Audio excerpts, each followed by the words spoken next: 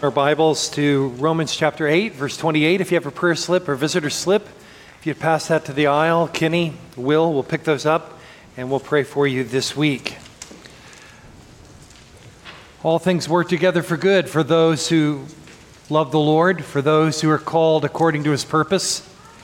It's not an open-ended promise. It has conditions to it. Well, what a glorious promise it is for the believer in Jesus Christ. That all things that happen in your life and in mine, good and bad, God works in them to produce an eternal weight of glory. Jerry Bridges wrote many helpful books in his faithful ministry before he went to be with the Lord. And one that sticks out in my mind as I think about Romans 8:28 is his book, Trusting God Even When Life Hurts. He begins that book by describing one of the most traumatic moments in his life.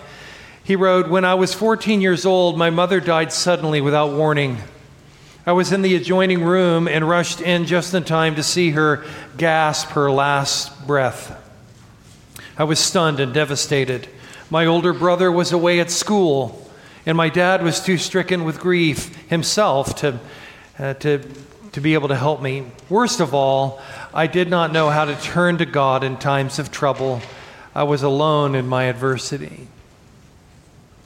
Candidly, Bridges admits that learning to trust God in adversity has been a slow and difficult process that is ongoing. The pervasive nature of suffering and heartache, even among believers, leads to the basic questions about life. Does God actually control the circumstances of our lives? Or do bad things just happen because we live in a fallen, messed up world? If God is in control of all things, then why did he let blank happen? Why did he let my spouse leave? Why did he let my child rebel? Why did my job end with such rancor and hurt? And then there's sickness.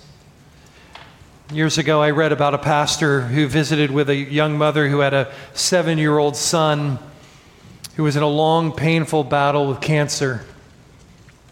She showed the pastor a picture of little Michael.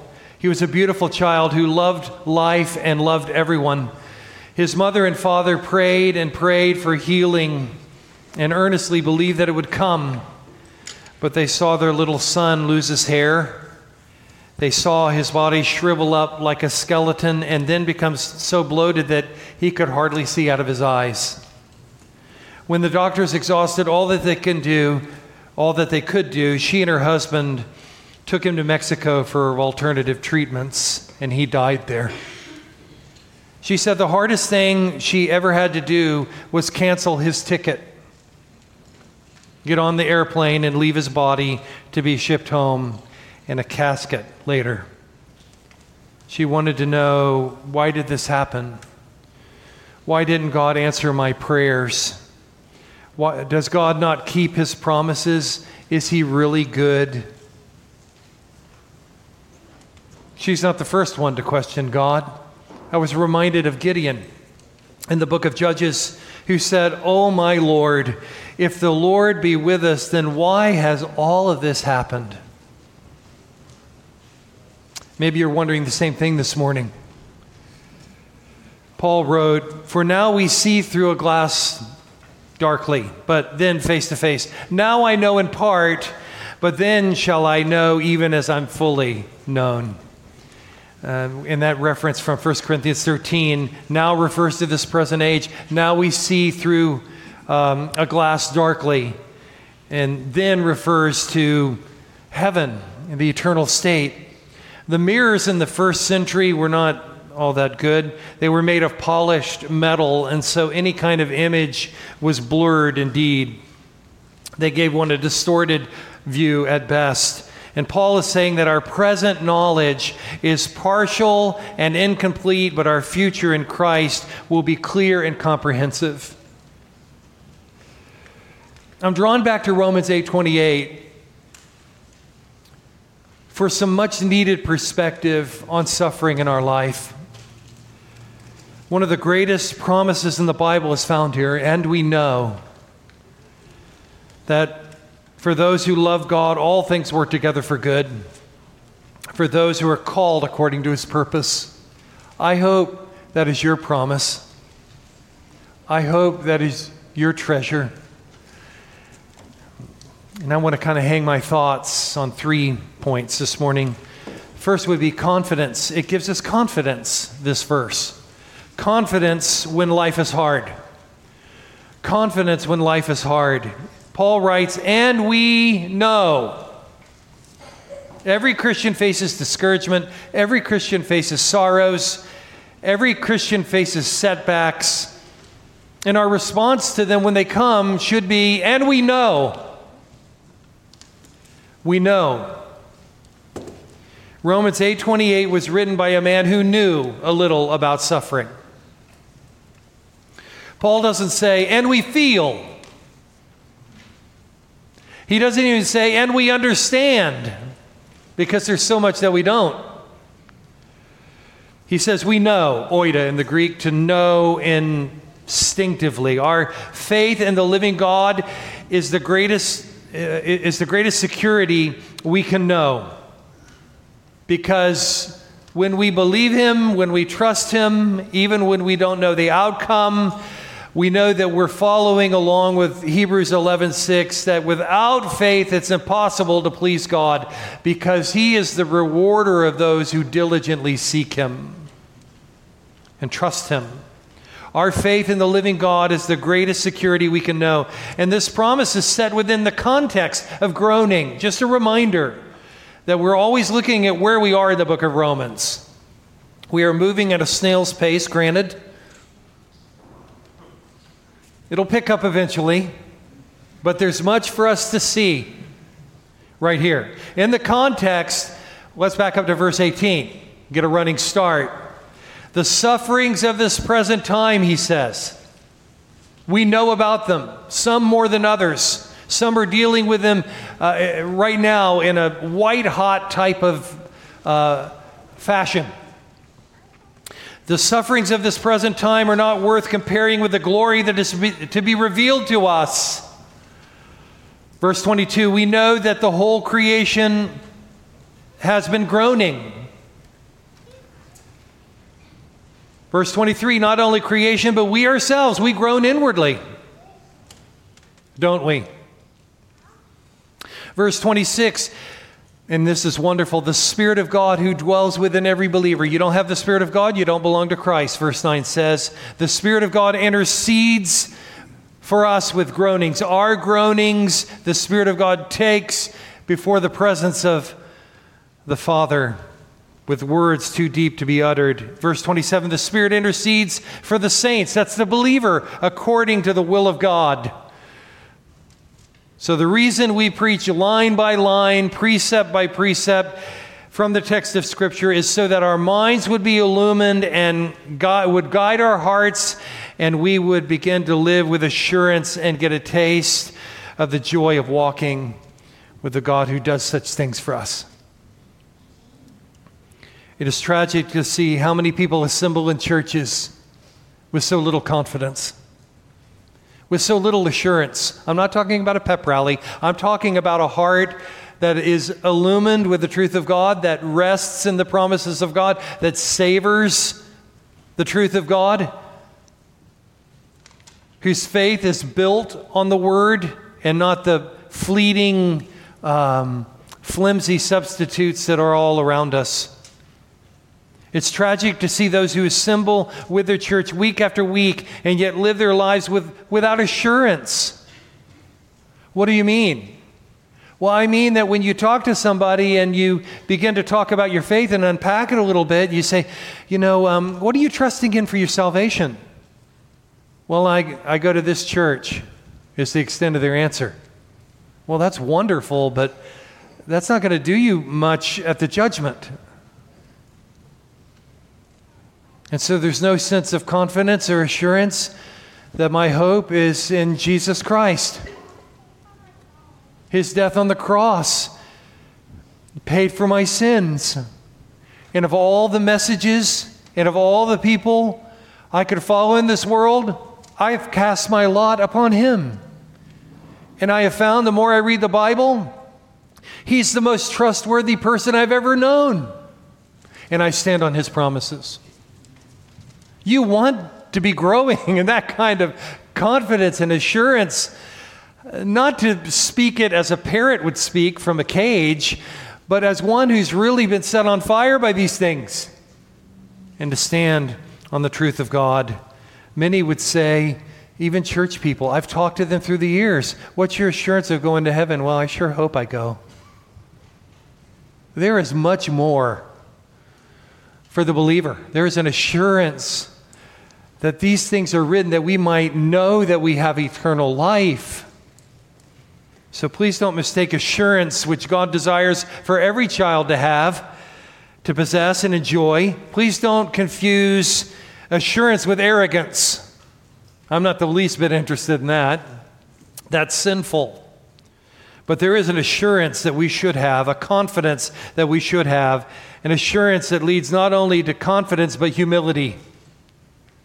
See, if you're trusting in a crucified Savior, there's little room for boasting. There's no room for boasting. Our security is not in our performance, but in His grace. God guarantees the destiny of those who trust in Jesus Christ, and nothing can separate us from the love of God in Christ Jesus our Lord. And so there is a confidence that I pray that you have. I see it in episodes in the Bible. I think of Daniel 3 with Shadrach, Meshach, and Abednego. Nebuchadnezzar built the monument, said everybody's going to bow. Shadrach, Meshach, and Abednego said, no, we're not bowing. Oh, well, it's going to cost you. We're not bowing. And so Nebuchadnezzar confronted them. They said, and they responded to him, "O Nebuchadnezzar, we have no need to answer you in this matter. If this be so, our God whom we serve is able to deliver us from the burning fire." He had said, "You're going in the fire." And they said, "Nebuchadnezzar, even if we go into the fire, He will deliver us out of His hand, O king." And then verse 18, "But if not, be it known, we are not bowing, because our allegiance is to our God." I think of the last stanza in that wonderful modern hymn, "In Christ Alone." No guilt in life, no fear in death. This is the power of Christ in me. From life's first cry to final breath, Jesus commands my destiny. No power of hell, no scheme of man can ever pluck me from His hand. Till He returns or calls me home, here in the power of Christ I stand. That's the kind of confidence I pray that would be established in each one of our hearts as we think about Romans 8:28. He is able to do immeasurably more than we could ask or think. And that we have a confidence that if the slats are cut out from my life, God still reigns. He's my treasure. He's my portion. He's my hope. Notice with me, secondly, conditions behind this promise. Because it doesn't say everything works out good. That's not what it says. It's not a wide open promise to where everybody can claim it. Sometimes I'll hear even this verse referenced in TV by people who really don't even have a saving relationship with Christ. That promise is not for the outsider. And the parameters are given. Those who love God and those who are called according to His purpose. You could be assured if you love God, and that's established through a saving relationship with Christ, and you're called according to His purpose, which we'll unpack in just a moment, you can be assured that everything that comes into your life has passed through the hands of our sovereign God, who is good. What does it mean when it says all things work together for good? Does it mean you'll be healthy and wealthy and satisfied with everything? Does it mean you'll be successful and appreciated and happy every moment of your life? That's not Christianity. Do I need to remind us that Jesus said, "In the world you will have tribulation. Be of good cheer, I've overcome the world." He said to His disciples, "There come a time where they will kick you out of the synagogues and even take your life and think they're doing God a favor by doing so." Be assured I'm with you even then. Since the path of following Jesus is marked by suffering, it's marked by personal failures, it's marked by setbacks, it's marked by profound disappointments. What does good mean if it doesn't mean wealth and health and admiration and success? He's referring to our ultimate destiny. That's what he's referring to. And it's not in this world. Paul is not saying that all things are good. Sin is not good. Evil is not good. The devil is not good. What Hamas did in Israel 10 days ago or so, that's not good. Neither does it say that God causes all things. God is not the author of sin, not the author or participant in evil. He uses evil for his purposes. So God is harmonizing all things for the good of believers, for the ultimate purpose of glory, his glory, and that we would be glorified with him. He's constantly working. And that's that he works all things together. It's in the present tense. He's continually working. And so this must include good things and even bad things.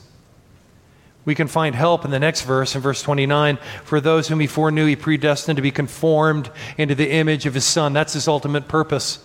I remember early in my seminary days hearing a message that really gripped me. And I've used this phrase before, that in salvation, God has picked us up out of the muck and mire of our sin and placed us on his eternal trophy case to shine for all of eternity. Sometimes it doesn't feel that way. But that's the reality that Scripture holds up for us, that he has redeemed us in that way. To make us like Jesus Christ is what Paul means by good. And sometimes that means hard days, doesn't it?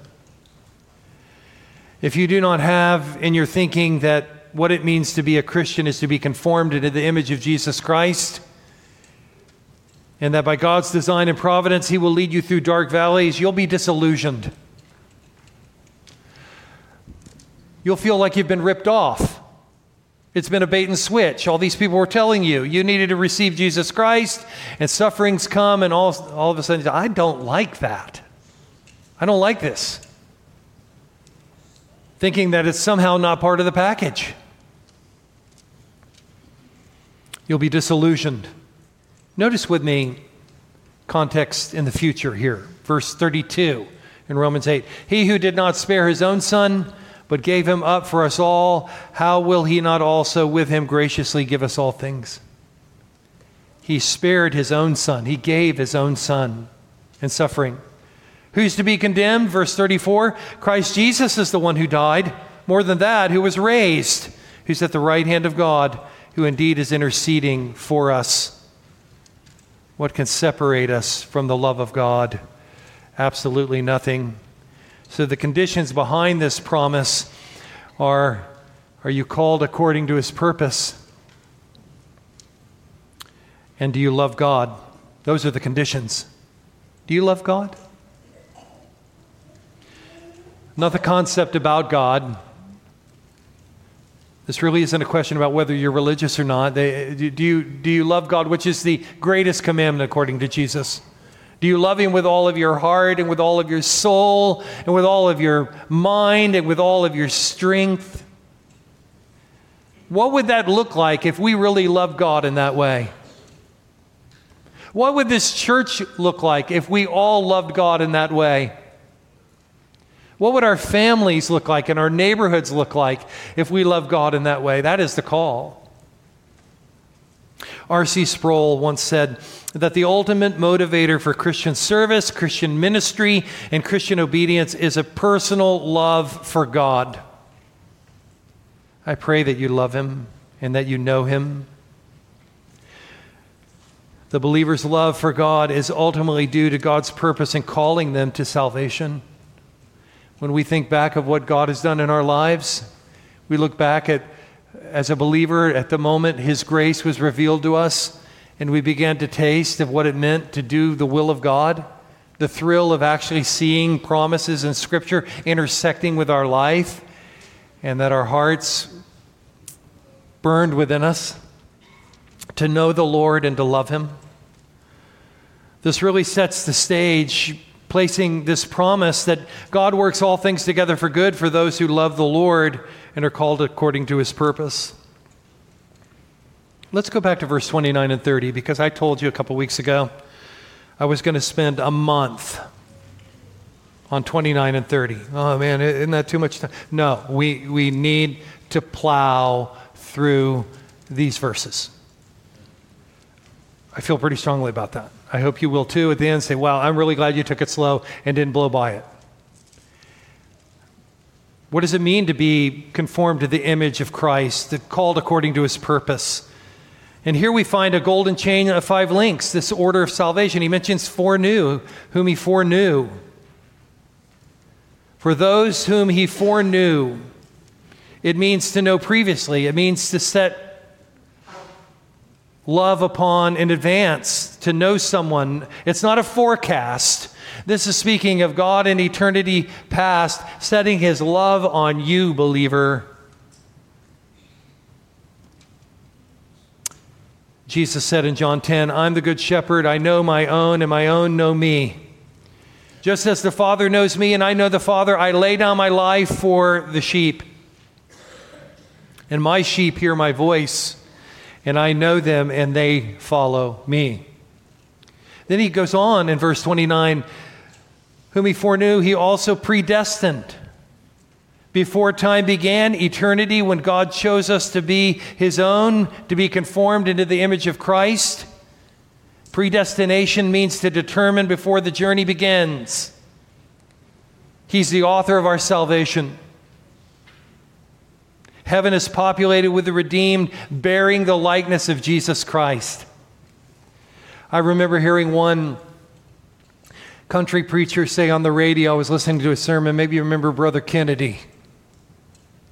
He says, don't take predestination away from me. Don't take it away from me with the dramatic drawl. It's my only hope of being conformed into the image of Jesus Christ. That's how point blank it's stated in verse 29. And there's a reference here to our sanctification. That means to be conformed into the image, to be made holy, to be set apart for God's purposes. This is something that's ongoing in our life. God is working on us. Why? What is it to be called according to his purpose? Is that he's conforming you into the image of Jesus Christ. Take that into your suffering, believer. Take that into your bad days. Say, God's working on me. He's working on me to make me into the image of Christ. He mentions the called next. This is an effectual call. He drew us to himself in real time. He brought us to himself through the preaching of the gospel. Not the way a magnet would suck up iron filings, but in the course of life, God called us to himself.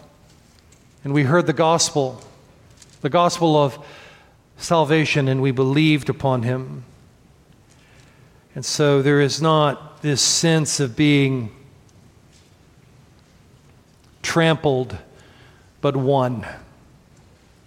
Well, how does that work out? You know, you're talking in this realm of God's eternal choice in eternity past. Is that well represented in the Bible? I want to prove over the next month it is. And my purpose in this is that we would be exposed to this as a church, that God would be pleased to establish some tent pegs on some doctrinal issues that need to be nailed down. And if at the end of it, you're looking into the Bible more than you've ever looked into it before, that's my goal. I want you reading the Bible. So that's how we're going to approach that. So, does he choose everybody? Obviously not. He doesn't. Well, what kind of evangelism is that? Well, I'm wanting to make the case that's the evangelism the apostles used. My favorite is Spurgeon, though. We believe in the well-men offer the gospel. High and low, far and wide, everybody on this earth, it is the conviction of this church, it needs to hear the gospel. whether it's our neighbor or the nations. But I love Spurgeon's response. He presented the free offer of the gospel to lost men and women with persistence and passion. May that be true of us. He said on one occasion, "Tell me, sir, whom did Christ die for? Will you answer me a question or two, and I will tell you whether he died for you? Do you want a Savior? Do you feel that you need a Savior? Are you this morning conscious of your sin? Has the Holy Spirit taught you that you are lost, that Christ died for you and you will be saved? Are you this morning conscious that you have no hope in the world but Jesus Christ?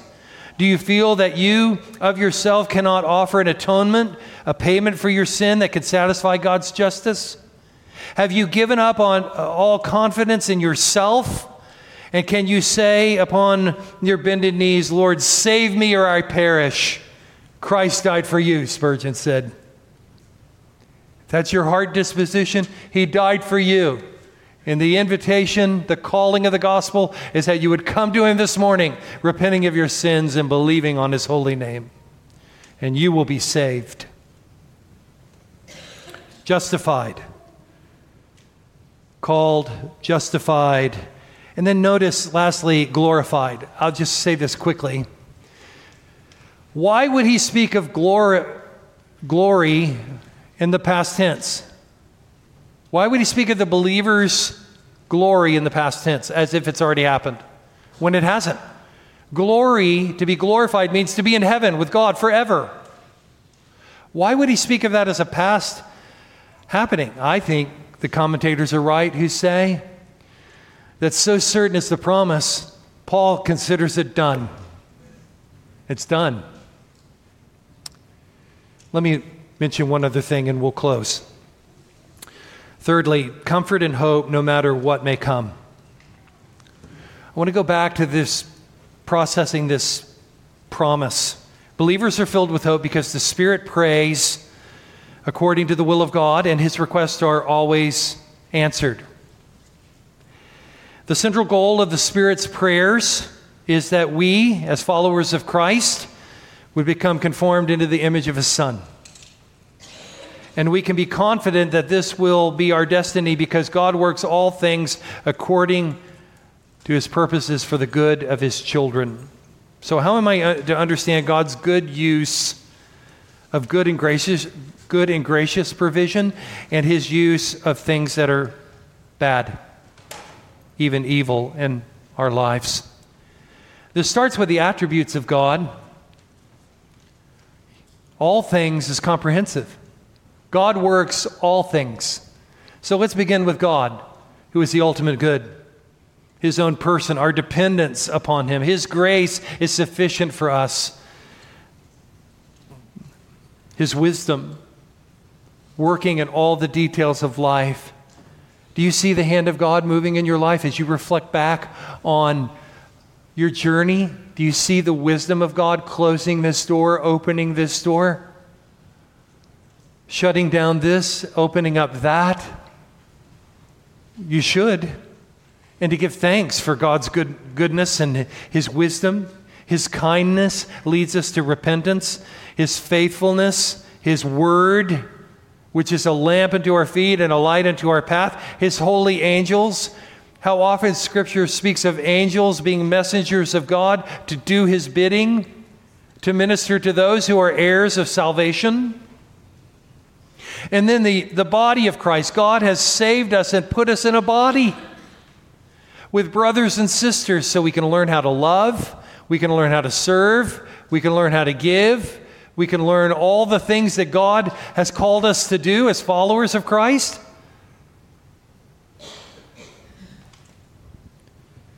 Even evil things to work for our good.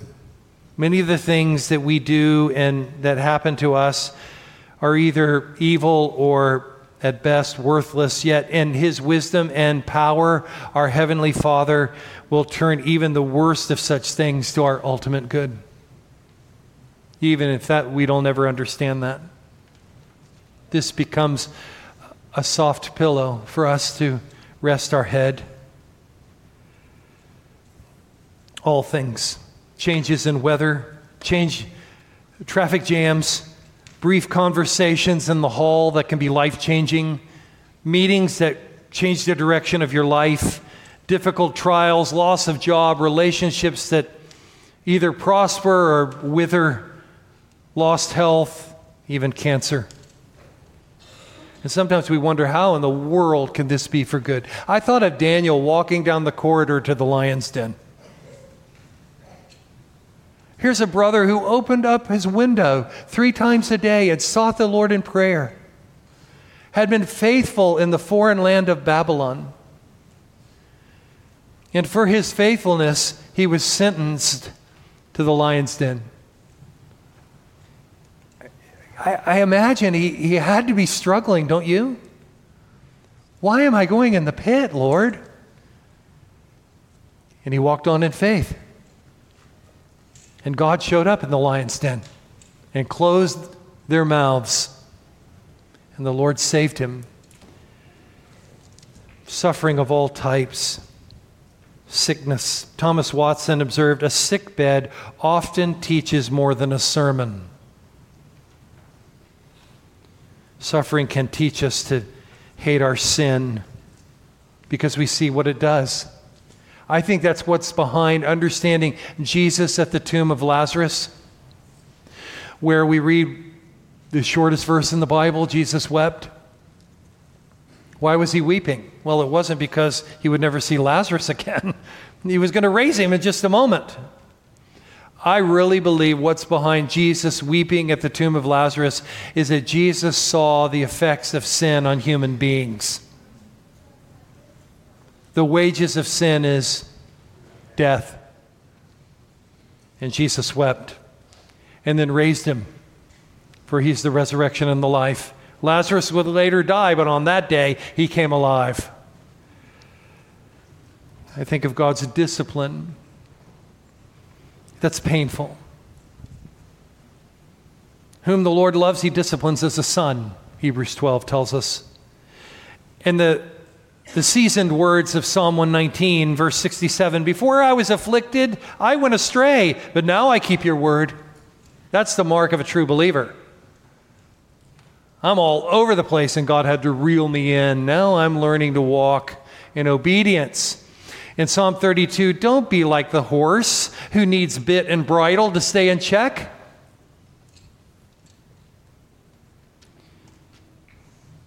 The psalmist said, you are good and you do good. Teach me your statutes. It is good for me that I was afflicted, that I might learn your statutes. Even in our failures, he works all things together for good. Even in temptations, to shatter spiritual pride, to show us our weaknesses, to long for our future glory. We sang this morning, saved to sin no more. To shatter our pride. I was reminded of little Martha Taft, who introduced herself to her first grade class in Cincinnati, and she said, my name is Martha Bowers Taft. My great-grandfather was the President of the United States. My grandfather was a United States Senator. My father is the ambassador to Ireland, and I'm a Girl Scout. Maybe we don't look like much, but that's the point. Paul says he takes the foolish things of this world to confound the wise. I want you to think about that. I think a good time in our worship service would be at the beginning, when we're kind of mingling and touching base, and just to look around the room and say, look what God's done here. In his wisdom, how he's brought us together. But I think another time to do that is during the offertory. And the piano's playing, and we think, wow, I've been saved by the grace of God, and I'm put in this body. Look at my brothers and sisters all around me. And I might grow. I mean, it might be cared for, and that needs would be met in my life that otherwise wouldn't be. God is working these things together, the good things and what we would call the bad things, even the evil things. In heaven, the mysteries of life will be made clear to us, if they're even still an issue. I believe C.S. Lewis's words really capture the resolve of that day. In heaven, we won't ask why. Instead, we'll say, of course. Of course. So, is this promise yours? I hope it is. It can be yours through Christ. It can be yours through a personal saving relationship with Jesus Christ. Have you come to the place in your life where you've acknowledged that He is Lord? Do you love Him? We can't in our own power. We love because He first loved us. The whole message of a crucified Savior, His life was so compelling. His teaching remains the most relevant. His death was a one-of-a-kind sacrifice to pay for sins. Have you come to the point in your life where you've trusted Him? Where you've turned from your sins and say, Lord, where else can I go? You have the words of eternal life. Do you see God's hand working in your life? Maybe even this morning guiding you to a saving relationship with Him. Do you thank God for how He is working in your life? I pray so. For all things work together for good for those who love the Lord and those who are called according to His purpose. Let's pray together. Lord, what a privilege to open our Bibles this morning and to read words like that. And I don't know all the weight of this day in the hearts of your people, those listening on live stream, but I would pray that we would be lifted by that promise. It's not empty. It's not empty words. This really does provide the foundation of what we believe, that all we are and hope to be is found in Christ and in Him alone. Thank you, Lord, for bringing hard days that we might long for heaven. Thank you for the blessings that we enjoy every day that make this journey sweet. And I would pray that our allegiance would be in Christ alone. So lead in these closing moments. May it be a time of commitment. May it be a time of surrender. May it be a time of praise and gratitude. Have your way with us. In Jesus' name, amen. Let's stand together as we sing. If there are needs on your heart, I'm here at the front. Would love to pray with you. But may we all be surrendered to Him as we sing.